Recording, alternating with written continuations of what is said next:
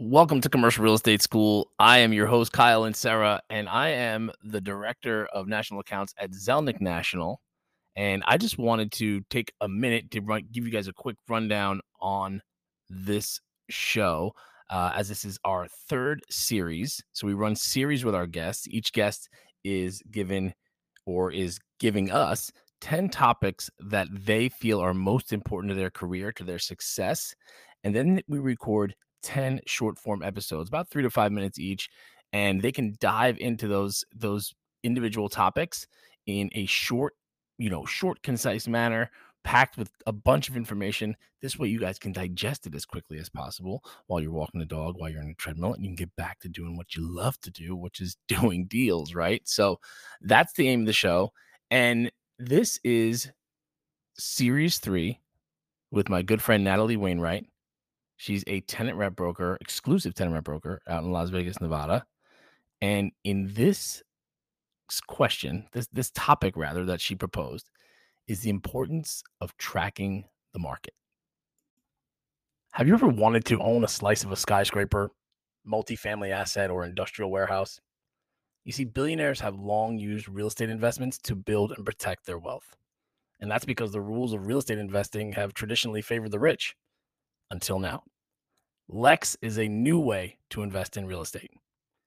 The truth is the best commercial real estate deals are hard to find. Unless you're an accredited investor or have some other type of access. I mean, even then you've got things like crowdfunding, REITs, and sky-high investment minimums to choose from. Until Lex. Lex IPOs buildings so you can start investing today.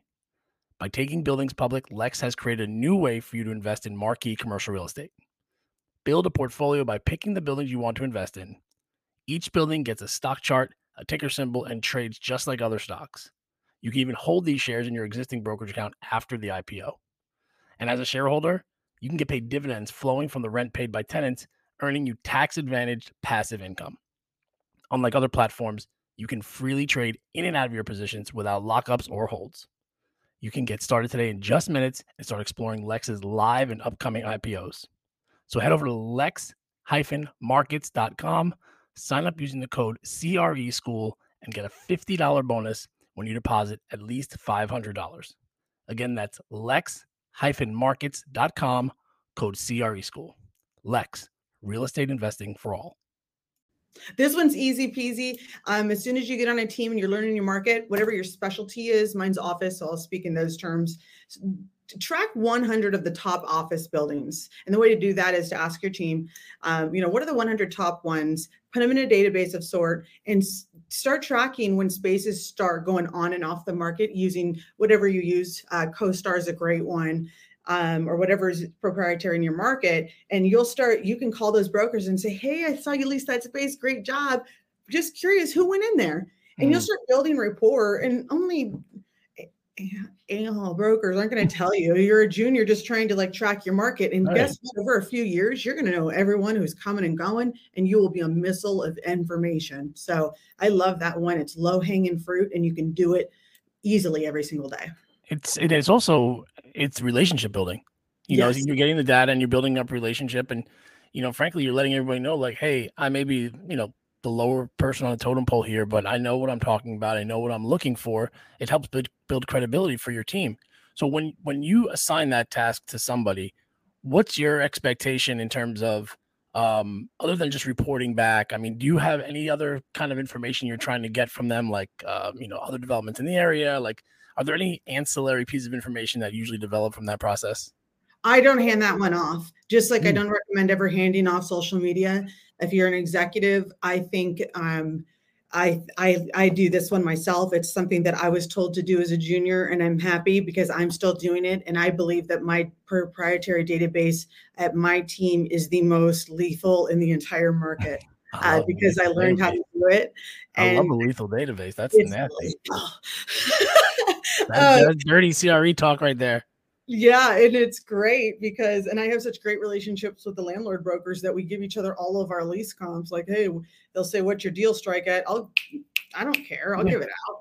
Yeah, right. And they'll give it to me, and they know that I'll never abuse that information. But what it does is it makes me a better tenant rep. So when I'm talking to a tenant about that building, I know, and it makes gnarly, amazing deals.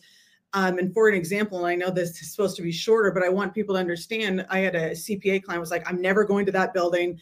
My competitor's in there, not happening. And it's too expensive. Well, guess where we ended up going? The most expensive building in the project, which is the Wells Fargo Tower at the Hughes Center. And I knew, because I have the rent roll of the entire thing, that their competitor was expiring in about 6 months and they weren't renewing.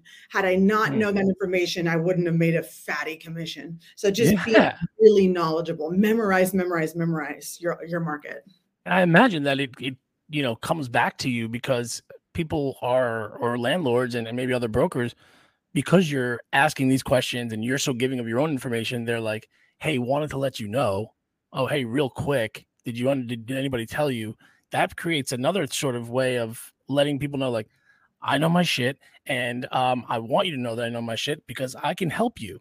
And do you find that to be another lethal tool in your tool belt, is just having that ability to let people know, like, hey, come tell me and I can help you? Yeah, I have the abundance mentality. And I think it kind of freaks people out, like, what's her angle? And is she serious? And I am serious. I don't care. And I'll never share somebody else's comps, but I'll share my own. And it really does help. And, if anybody ever uses it against me or gets my tenant, then I guess I'm not doing my job good enough because I didn't stay in front of them. I have the abundance mentality. There is so much here that I don't mind. I don't mind at all. I want us all to win. We all have kids to feed and stuff. So it does. I do find that it comes back to me tenfold. Thank you so much, guys, for checking out Commercial Real Estate School. That is Natalie Wainwright and Tracking the Market. Be sure to stay tuned for the remainder of Natalie's episodes, but also, because we're kind of new, just want to remind you guys to head back and check out some episodes with Eddie Gonzalez and Chloe Heiligenstein. And we have so many cool guests coming up to finish out the rest of this year and heading into 2023. So thank you for the support. Thank you for listening, and I will see you next week. Thank you so much, guys, for checking out Commercial Real Estate School. That is Natalie Wainwright and Tracking the Market. Be sure to stay tuned for the remainder of Natalie's episodes, but also, because we're kind of new, just want to remind you guys to head back and check out some episodes with Eddie Gonzalez and Chloe Heiligenstein. And we have so many cool guests coming up to finish out the rest of this year and heading into 2023. So thank you for the support. Thank you for listening, and I will see you next week.